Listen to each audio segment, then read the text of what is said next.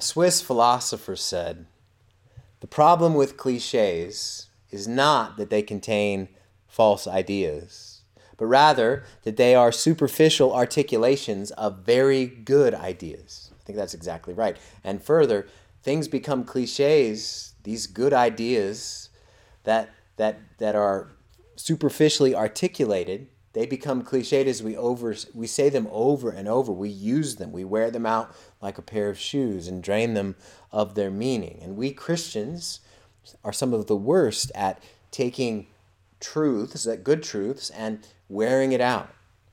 We can say things without even thinking. We can be guilty of the blithe repetition of cliches all the time. Things like, I ask Jesus in my heart. God is good all the time.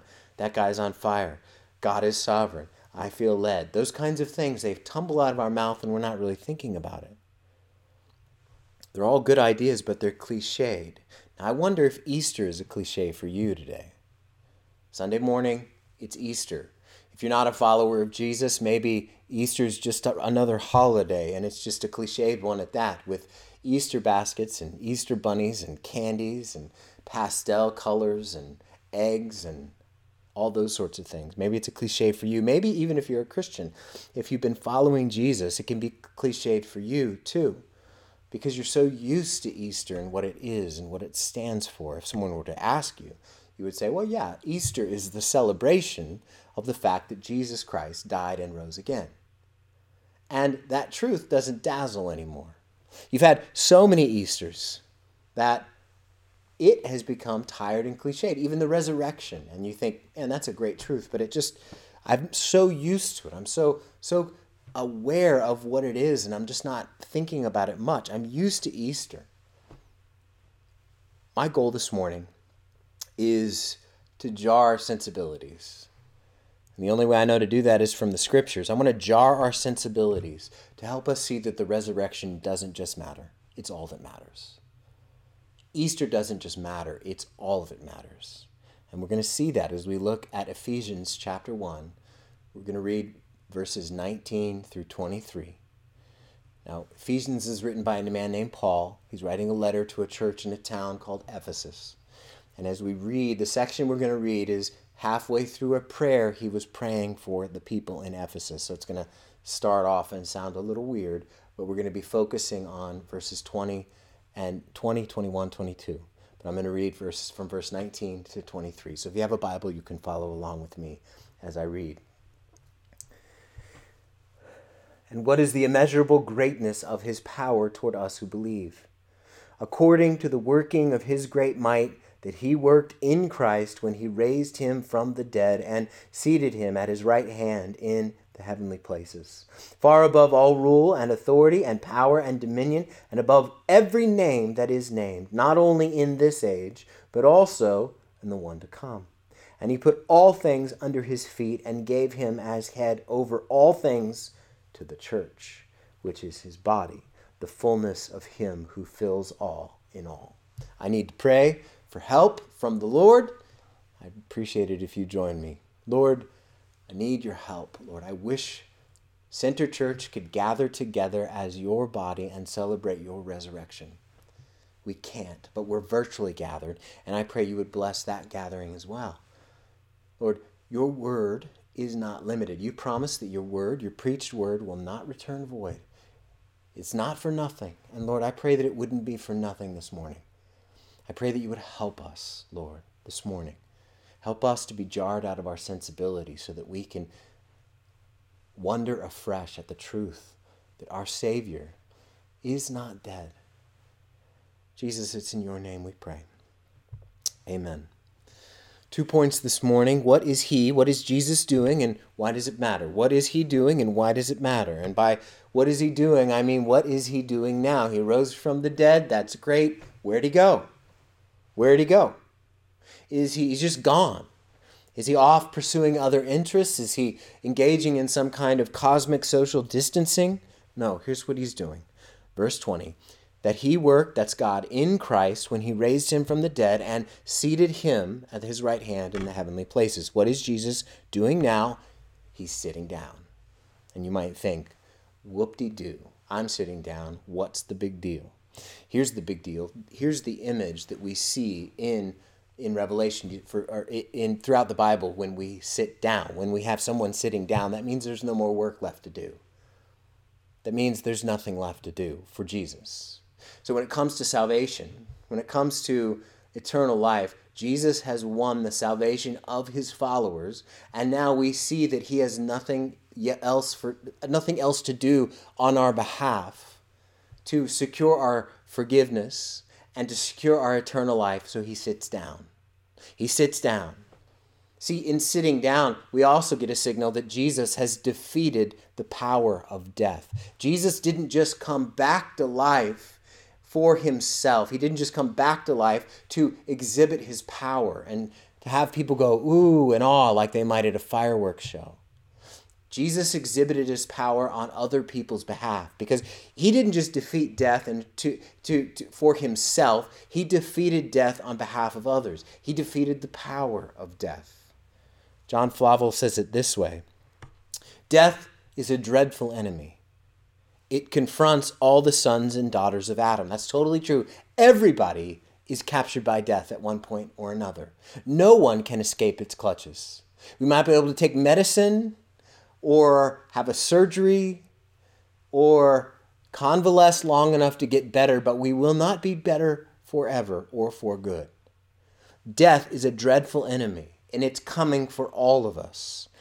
Flavel goes on, no one dared cope with this king of terrors but Christ.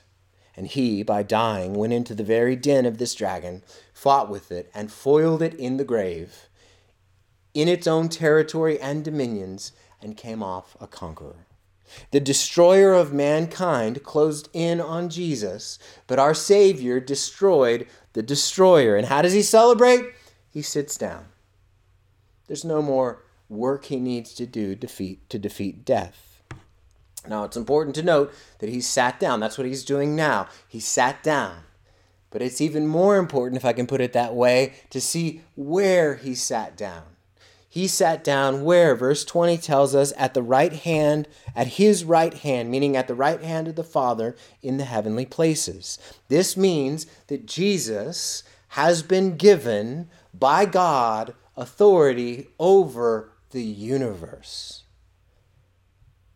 He is in the seat of ultimate power. There is no authority in all the universe above Jesus.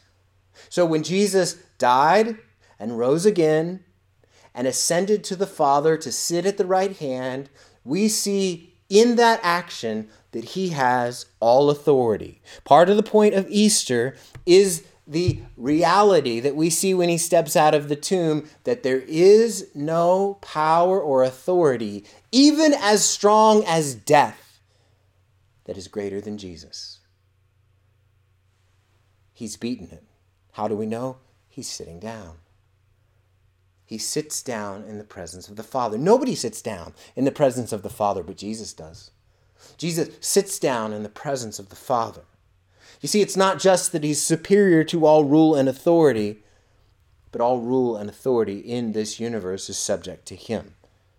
He sits down in the presence of the Father. That means he shares the throne with the Father. When we're given in the Bible glimpses of the heavenly throne room, we see people respond and creatures respond very differently than that when they see the Father. When they see the Father, they are undone.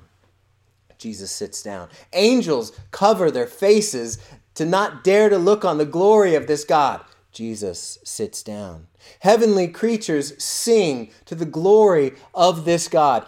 Jesus sits down. Heavenly beings fall on their faces in honor of this God. Jesus sits. The greatest prophet in the Old Testament, Isaiah, he falls on his face and says he's undone. Jesus, he sits. And one day we will see, as Revelation chapter 20 tells us, the earth and the sky will flee from the presence of God. But Jesus, he sits. He is equal to God. He's become equal to God as he was faithful in his mission. He was always equal, but now he has been given authority after he died and rose again and is seated at the right hand. So he's seated at the right hand in authority, presiding over everything. That's what he's doing now. And you might say, well, that's great. Why does that matter? And that's the question. That is the question. Christians, we have got to be people who ask questions like this, or the things that come out of our mouth will just be cliched. If you grew up in a tradition where you were not encouraged to ask questions and just sort of take things as you heard them, that is not what we want to do at Center Church. That is not who we are. We ask questions. The harder the better. We put those questions to the scriptures and ask, why does this matter? Why does the resurrection matter? That is the question. It's not disrespectful to ask questions like this. Why does the resurrection matter? Does it matter because if you're on his team, he wins? Yes, but it's more than that. Does it matter that if you're on his team, that means he's going to protect you and shelter you from suffering and hardship? No, we've seen that that's not the truth. Oftentimes, the Lord uses hardship and suffering to grind us in and to make us reflect him and grind off those edges of our lives so that we might become more and more like him. Why does the resurrection matter? I'm going to answer it by showing, but kind of from the side door as we look at a radical atheist, a man named Richard Dawkins, and his explanation of suffering and trials and hardship. And he didn't speak about this directly with COVID-19, but you could see how this applies to COVID-19. Here, he has a philosophy that he wants to share with us from the radical atheist worldview about what matters. See, we've said Easter is all that matters. He's going to tell us here in just a second that nothing matters. Richard Dawkins says the total amount of suffering per year in the natural world is beyond all contemplation. And he says it must be so. We live in a universe of electrons and selfish genes, blind physical forces, and genetic replication. Some people are going to get hurt. Some people are going to get lucky. And you won't find any rhyme or reason to it. Nor will you find justice. The universe that we observe has precisely the properties we should expect if there is at bottom no design, no purpose, no good, nothing but pitiless indifference. Let me read that again. The universe that we observe and live in, not just observe, the one we live in has precisely the properties that we should expect if there is at bottom no design, no purpose, no evil, no good, nothing but pitiless indifference. The resurrection has a different message than that. The resurrection says that we are not just submitted to the indifferent forces of the universe. No, we have an advocate, a savior, one who died and rose again and has been given all authority. He is the one who is seated at the right hand of the Father. There is design. There is purpose. There is evil, and he has really dealt with it. Do you recognize that a radical atheist, to be able to deal with evil, what they have to do is say that it's an illusion. Evil is not an illusion. Evil must be dealt with, and Jesus Christ dealt with the greatest evil, the evil of sin and death. Jesus dealt with that evil. He didn't pretend like that evil was not real. He didn't say, hey, this is all an illusion. No, he died as a substitute for sinners, and he rose again to show that evil has been defeated. We are not, Christians, we are not just subject to a random universe. When we look at the resurrection, it doesn't just matter, it's all that matters. Now, that doesn't mean we're going to understand what he does, how he does it, when he does it, and all those sorts of things. No one who would have seen Jesus crucified on that cross that day on Golgotha would have said, this makes total sense. I can see God's glorious plan through this. No, they're not. They would have beaten their chest just like you and I would and said, what is going on? There is no point. It seems to be that Jesus is submitted to a pitiless, indifferent universe. But that's not what happened. Jesus died so that he could defeat death. And the resurrection today is all that matters. Because he died and rose again, he presides over all things. He is in authority over all things. Our lives are not governed by the random forces of an indifferent universe, but by the loving hand of an all-powerful Savior. If he didn't rise, nothing would matter. But because he did rise and was taken to heaven and given all authority, everything matters now. He rose and has all authority now. Do you see how the resurrection is anything but a cliche? The resurrection is all that matters. It's all that matters. It injects meaning into our lives. We're not going to understand all of his ways because he is still God. But we can recognize he's in authority and nothing is happening outside his great plan and will. Every blessing, Christians, we've received is because he rose from the dead. The resurrection is all that matters. He died and rose again. It doesn't just matter, it's all that matters. He rose again and from a place of authority gave us all sorts of blessings. One thought as we close. Like I said, every blessing comes forth from that open tomb. But one thought that helps me as I think about this Easter. I've been saying Easter is all that matters. One of the reasons, I've said this before, one of the things I'm tempted toward is fear and worry. The most common command expressed in Scripture is don't be afraid. The resurrection of Jesus Christ, Easter tells me why. See, it's not helpful for someone to come up to me and say, hey, don't be afraid, if I don't have a reason. I might be afraid and there might be nothing I can do about it.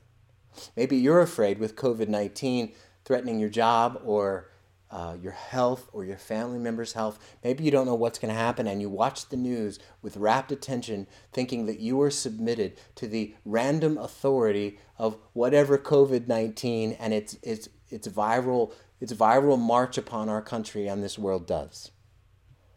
But you're not. Jesus, if he were to say something to you today, it would be this: you don't have to be afraid. How do we know this? Is it just because he said so? No, it's because he lives. The resurrection tells us why we don't have to be afraid. Why? Because there is nothing left to fear. Not in an ultimate sense.